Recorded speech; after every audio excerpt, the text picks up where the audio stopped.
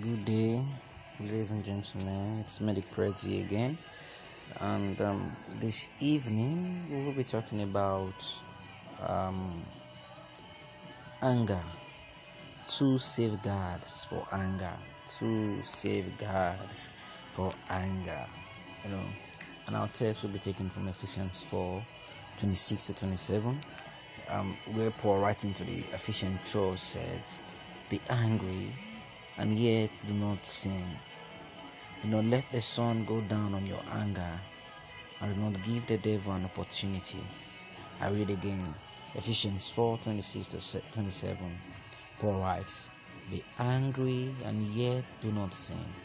Do not let the sun go down on your anger, and do not give the devil an opportunity." Hallelujah.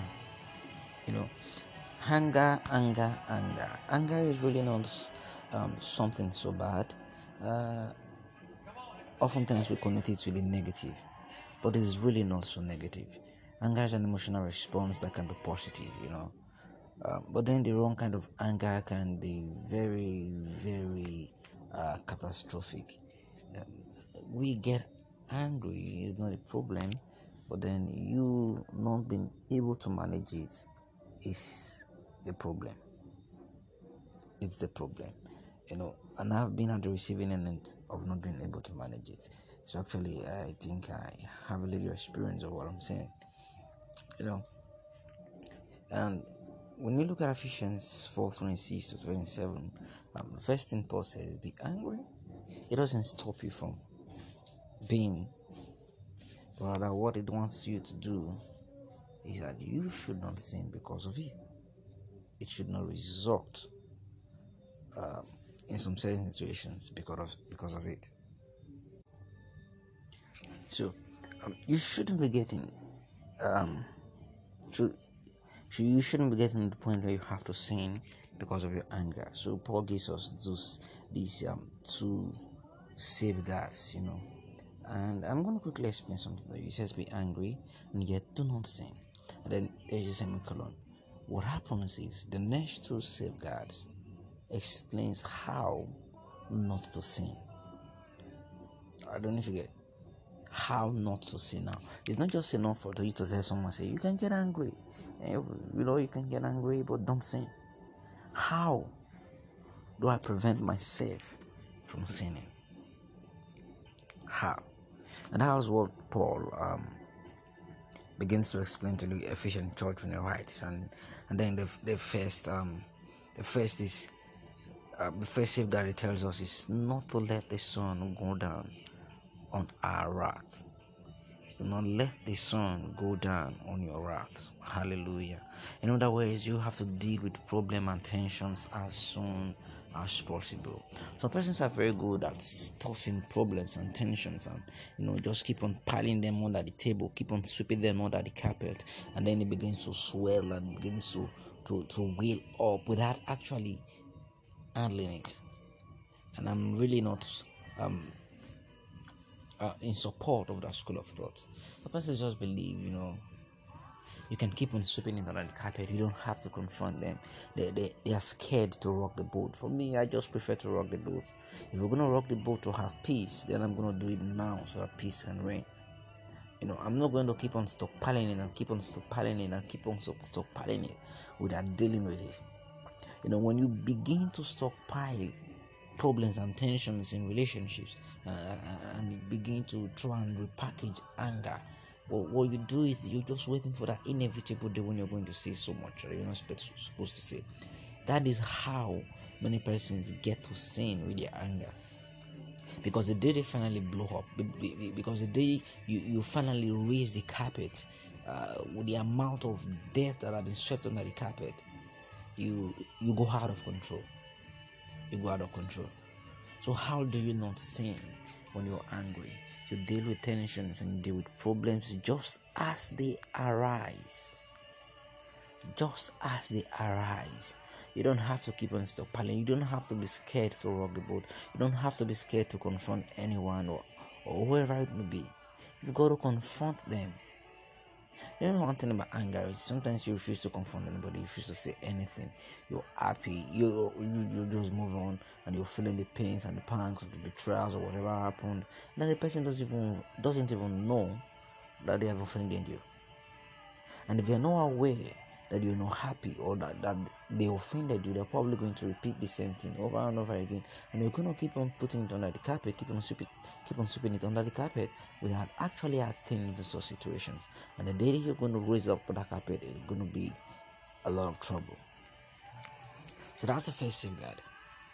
Don't let them linger. Don't let them fester until they explode inappropriately. And then boom, sometimes it even becomes a transfer of aggression to the wrong person because we have refused or we feel to dealt with the anger sitting inside of us with the person that actually made us angry. So you don't need to let your anger fester. You don't need to let it linger around. It's going to explode someday and you're going to have a lot of collateral damages. And the second safeguard is don't give the devil a foothold in our life. Now, for me, the second safeguard is related to the first, in that if you let the sun go down on your anger, then what you get is how do I put it? What you get is giving the devil a foothold. When you let the sun go down on your anger, what you've just done is to let the devil get a foothold. And when you let the devil get a foothold, he's going to take an acre from you. He's going to take an acre from you. So how do you not sin? You don't let the devil get a foothold. How do you not let the devil get a foothold?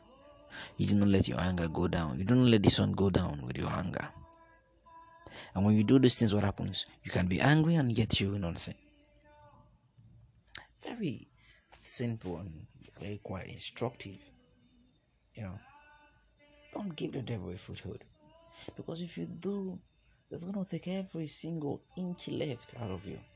And you'll be wondering why you're doing some self-defense. It is because you're giving him foothold. And how do you give him a foothold? By letting the sun go down on your anger. That is something you've got to deal with. If our anger is vicious and addictive, the devil will use that to destroy our lives and drag us down. You see, with that foothold, it's smart enough to use it to drag us down. With just a foothold, it's smart enough to use it to drag us down and destroy us.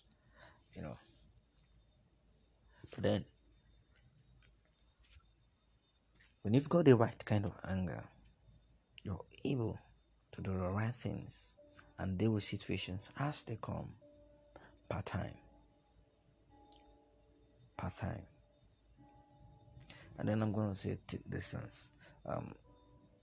Maybe sometimes I do pray, and just say, help me to be angry at the right things in the right way. And employ the two safeguards, to avoid anger, You have to be angry at the right thing in the right way. There's a wrong way to be angry at the right thing. And that's something I learned recently. There's a wrong way to be angry at the right thing. Hallelujah. So you've got to learn how to be angry at the right thing, the right way, at the right time. You've got to learn it. If you got to learn it, the right way to be angry at the right thing, at the right time, in the right way. And I pray for each and everyone listening. For those of us that have anger issues, it's a denial of the fact that you have an anger issue is the beginning of a problem. You cannot keep on denying it. Denying is not the opposite of it. Denying reality is not the opposite of it. It's not anti-faith. You've got to accept reality and commit that reality into the hands of God, trusting that He is able to do more than you could ever ask or think, to make you humble, to make you gentle, to make you whatever He wishes to be. But never go around denying your flaws, denying your shortcomings. Never go around denying your flaws. Never go around denying your shortcomings. Denial will not fix the problem. What fixes the problem is accepting the problem and placing the problem in the hands of God. Cast all your cares to Him, because what He cares. You've got to be able to accept your flaws, lay it at His feet, and believe that He's more than able to do exceedingly more than you could ever ask of Him. And when you get to that point where you lay all your flaws, all your challenges, all your failures, all your success, your rise and your falls at His feet, that is faith. To realize that you cannot do it on your own. Hence, you need the supernatural power, that is faith. To know that on our own human flesh, we will fail woefully, that is faith. To be solely dependent on Him to survive, to breathe, to live, that is faith. That is faith. It is not faith to go out in your own strength. It is not faith to go out in your own might, in your own flesh, to think you will be able to get it figured out. We've got to stop trying to figure out things ourselves, and sometimes just look on the God and say, "Help me, Lord, I'm drowning." Like Peter, while he was literally drowning, trying to walk up to Jesus, the next thing he loses his focus, he loses his gaze. Sometimes we lose our gaze too, we lose our focus,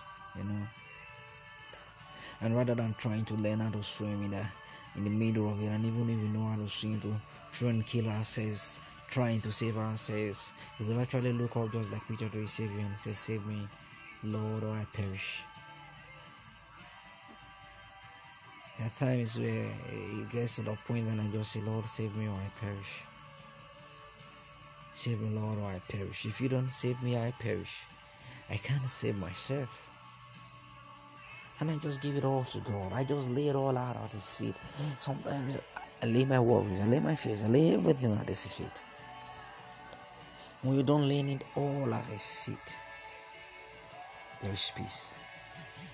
The peace of God that surpasses all understanding. The peace of God that surpasses all understanding. You've got to learn to lay it at His feet. You cannot carry your whole troubles alone. Peace where there is storms around you, and for whatever reason you just calm, you just happy. People are wondering, is it not getting to you? It's not getting to me because the Lord is my shield and my buckler. It's not getting to me because I refuse to bother myself about it. I've casted all my cares onto Him. Oh, He's my shepherd. Oh, He's my guide. Oh, He's my God. Oh, He's everything to me. This is 2021. And there's already a promise that, see, you're going to face tribulation. Well, in it, you're coming out an overcomer. In it, you're coming out an overcomer. Hallelujah. I hope this blesses you, and I pray that the Lord give us the strength. Do not let the sun go down on our anger. Do not give the devil a foothold. Hallelujah. Thank you, Jesus. I should listen now. I feel there's someone listening. And right now you feel a tightness in your chest because the sort of anger you've been through, the kind of explosive anger you have. I pray for you right now. You find control over it. I take away that explosiveness away from you. And I send it back to the pit of hell. The sun no longer goes down on your anger. The devil has no foothold over you anymore. In the name of Jesus. Glory, hallelujah. In Jesus' name we pray. Amen. Good day, ladies and gentlemen. It's Medic Prex here again, and today we'll be talking about change. It's 2021, and many persons are intended to change. Many persons want to change. Many persons want to be better at what they're doing, change for the better, change for good. For some, they want to stop drinking, they want to stop smoking. For some, they want to stop hanging out with friends who um, have a debilitating effect on their life. For some, they just want to start making a meaning out of life. And for whatever reason, if you're wishing to change, the first thing I want to let you know is that change requires making choices. Change requires making choices. But first, let's see Ephesians 4:22 from the New Living Translations. I'm going to read Ephesians 4:22. It says, "Throw off your old sinful nature and your former way of life, which is corrupted by lust and deception." Throw off your old sinful nature and your former way of life, which is corrupted by lust and deception. For those of us who wants to change, or the many out there who wants to change, who want to be a better version of ourselves, who wants to probably get closer to God and know God more, or get more intimate with God, or whatever it is you're alluding to, whatever it is you're wishing for, that you want to change about, that you want to change in your life for, it's going to require you to make choices. And these choices, I can't promise you are going to be easy choices. I can't promise you that. I don't know if it's going to be easy for you. I don't know if it's going to be difficult for you, but I can promise you, I don't know if it's going to be easy or not. I don't know if it's going to be easy or not, because change requires you to make choices, and these choices sometimes are going to cut right deep down into your marrow. They're going to be painful, they're going to be excruciating, and for whatever reason it is, if you're really serious about making change, you've got to get at the back of your mind, or at the front of your mind, rather, at the front of your heart, at the front of your thoughts, that change will require you to make some certain hard decisions, to make some certain hard choices. It's not enough for you to dream of changing. See, many persons are out there waking up every day dreaming of changing, hoping one day they will change, believing someday they will change. They're looking for the magical one that's going to make them change. The truth is, you're not going to change if you don't start working towards changing it. If you're not going to make deliberate decision, active decisions towards changing. Change is not all about dreaming. Changing is not having changes in our life is not all about dreaming. It's more practical than being passive. You can't be daydreaming about changing. You can't tell yourself, "Oh, someday I'm going to stop smoking. Oh, someday I'm going to stop drinking. Oh, someday I'm going to stop womanizing." If you are not actively making choices that will litigate or reduce the amount of drinking, of smoking, of womanizing you do. If you're saying, "Oh, and I think I need to stop drinking," and every time you find yourself at the bar, then you're just dreaming about changing. You're not ready yet about changing. You're just imagining. It's just a wishful thinking in your thought about changing. If you're gonna change, you're gonna make deliberate decisions. Deliberate decisions to change. And it's not gonna be enough for you to just daydream about it. It's not enough for you to desire to say, "Oh wow, I wish I can change." You have to stop wishing and start working towards changing, towards creating a change in your life. You have to stop wishing and start working towards changing. In order for you to change, you will need to make decisions, and you must choose to change. It's your own decision. It's not something someone is going to make for you. It's not a decision someone is going to make on your behalf. You have to do it yourself, and the either is coming from you or not. And see that is coming from you or not. And that's what Paul is telling the Ephesians to say, throw off your whole sinful nature. See, nobody's going to force it off you. You have to take it off yourself. You got to take off that whole sinful nature of yours. You have to take off that whole sinful procrastinative nature of yours. You have to take off that whole lazy nature of yours. You have to take off that whole I don't care attitude of yours. You have to take it off yourself. Nobody's going to be able to do that for you.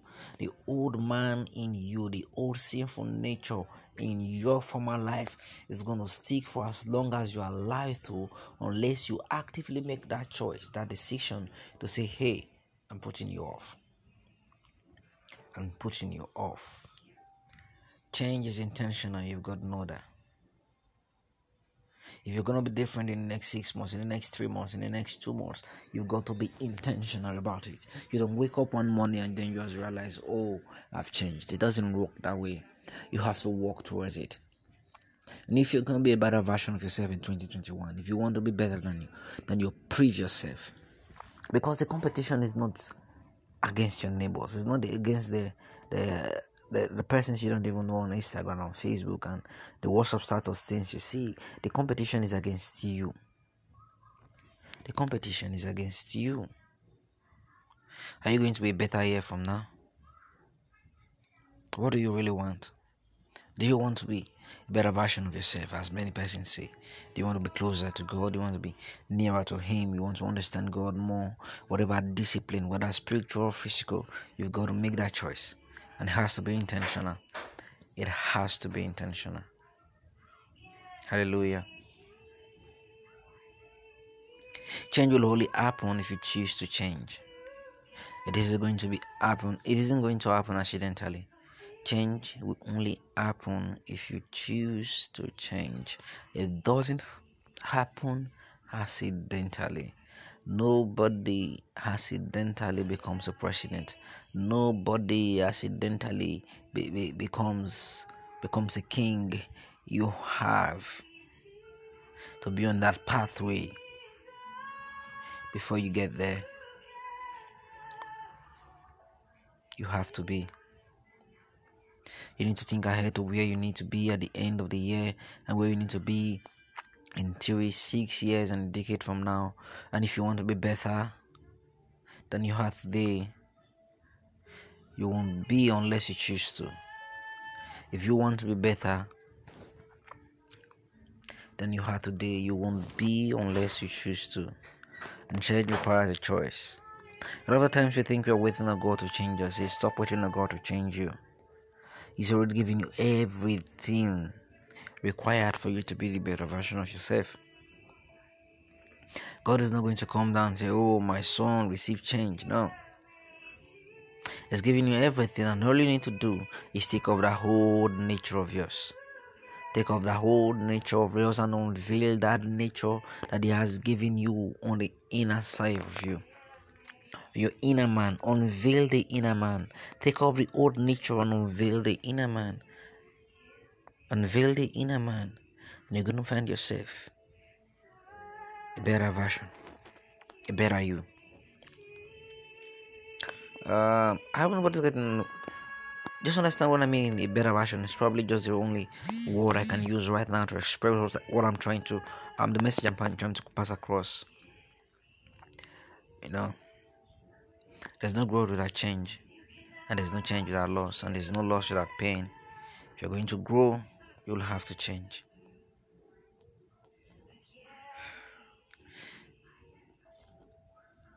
You have to. Change requires a choice. A lot of times, nobody has to wait for God to change them. You don't have to. You're not waiting on God. God is waiting on you. He's waiting on you to say, yes, Lord, I'm willing to make changes. I'm willing to make changes. And it's going to be intentional choices in order for us to change. From pruning, from trimming some friends off, from pruning some friends off, from pruning some associates off, from pruning negative vibes around us off, from pruning people generally off, and bringing to graft ourselves into the right company. These are going to be personal, and I tell you, some of them are going to be painful. They're going to be painful. But then if you're going to grow, you cannot grow without change. And there's no change without loss, and there's no loss without pain. And if you're going to grow, you will have to change. And change means you let go of some old things and grab hold of the new things. So you've got to let go of your old nature, so you can hold on to the new nature, or the new man, or the inner man, and be unveiled to the world.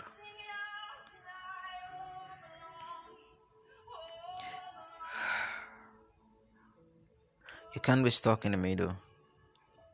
You can't be stuck in the middle. There's no sitting on the fence when it comes to changing. Either for good or for bad, you're changing. Either for good or for bad, you're changing. So you have to turn off that old nature of yours, as the Bible says in Ephesians 4:22, throw off your old nature, your old sinful nature and your former way of life. You have to let go of the drunkards you have as friends, of um, the holes you have as partners, or whatever it is. I don't know, whatever you want to change from. But you have to let go of some old patterns, some old habits. And those things are going to hurt. They're going to be painful. They're going to cause you pain. They're going to make you to get you mocked, or make you be at the receiving end of mockery. But then it's all for the better. Because God is willing to will and to act in order to fulfill His good purpose. You're the workmanship of God. And if you must unveil that workmanship, then you've got to change. You've got to change. You've got to change. And I pray for you today that you find space, you find the ability, that God gives you the grace to change. He gives you the strength to change. That you show the moral courage, the moral stand to let go and cling on to God. And say, Lord, I'm letting go of my old sinful nature. I'm letting go of my old sinful nature. I'm letting go of my old me. I'm letting go of the attitudes, the bad attitudes. I'm letting go of the pains I've caused. I'm letting go of the hurts I've experienced. I'm letting go of everything. I'm laying it at your feet. I'm laying it at your feet. I want you to help me in unveiling the inner man. In unveiling the inner man. Hallelujah.